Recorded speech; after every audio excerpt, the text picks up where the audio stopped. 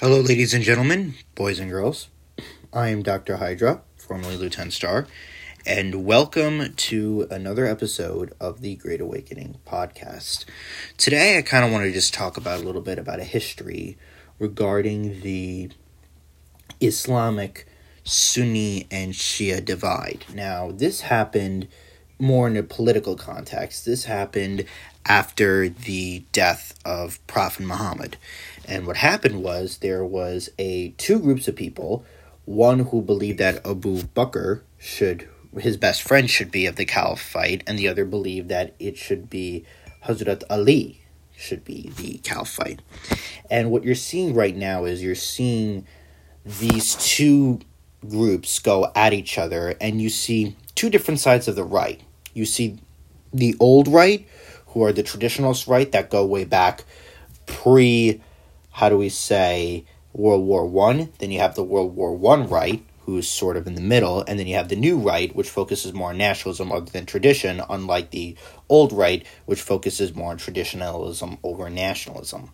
And so the same goes for the Islamic history of the right. So what happened was many people were very focused on the old traditional way of living. They were focused, I believe, more of a Shiite perspective of a translation of living. One example I could give is for a couple of reasons, right? Or maybe the opposite, maybe it's more of a Sunni, but I think it's more Shiite because if I were to explain, Shiites are more traditional and Sunnis are more modern.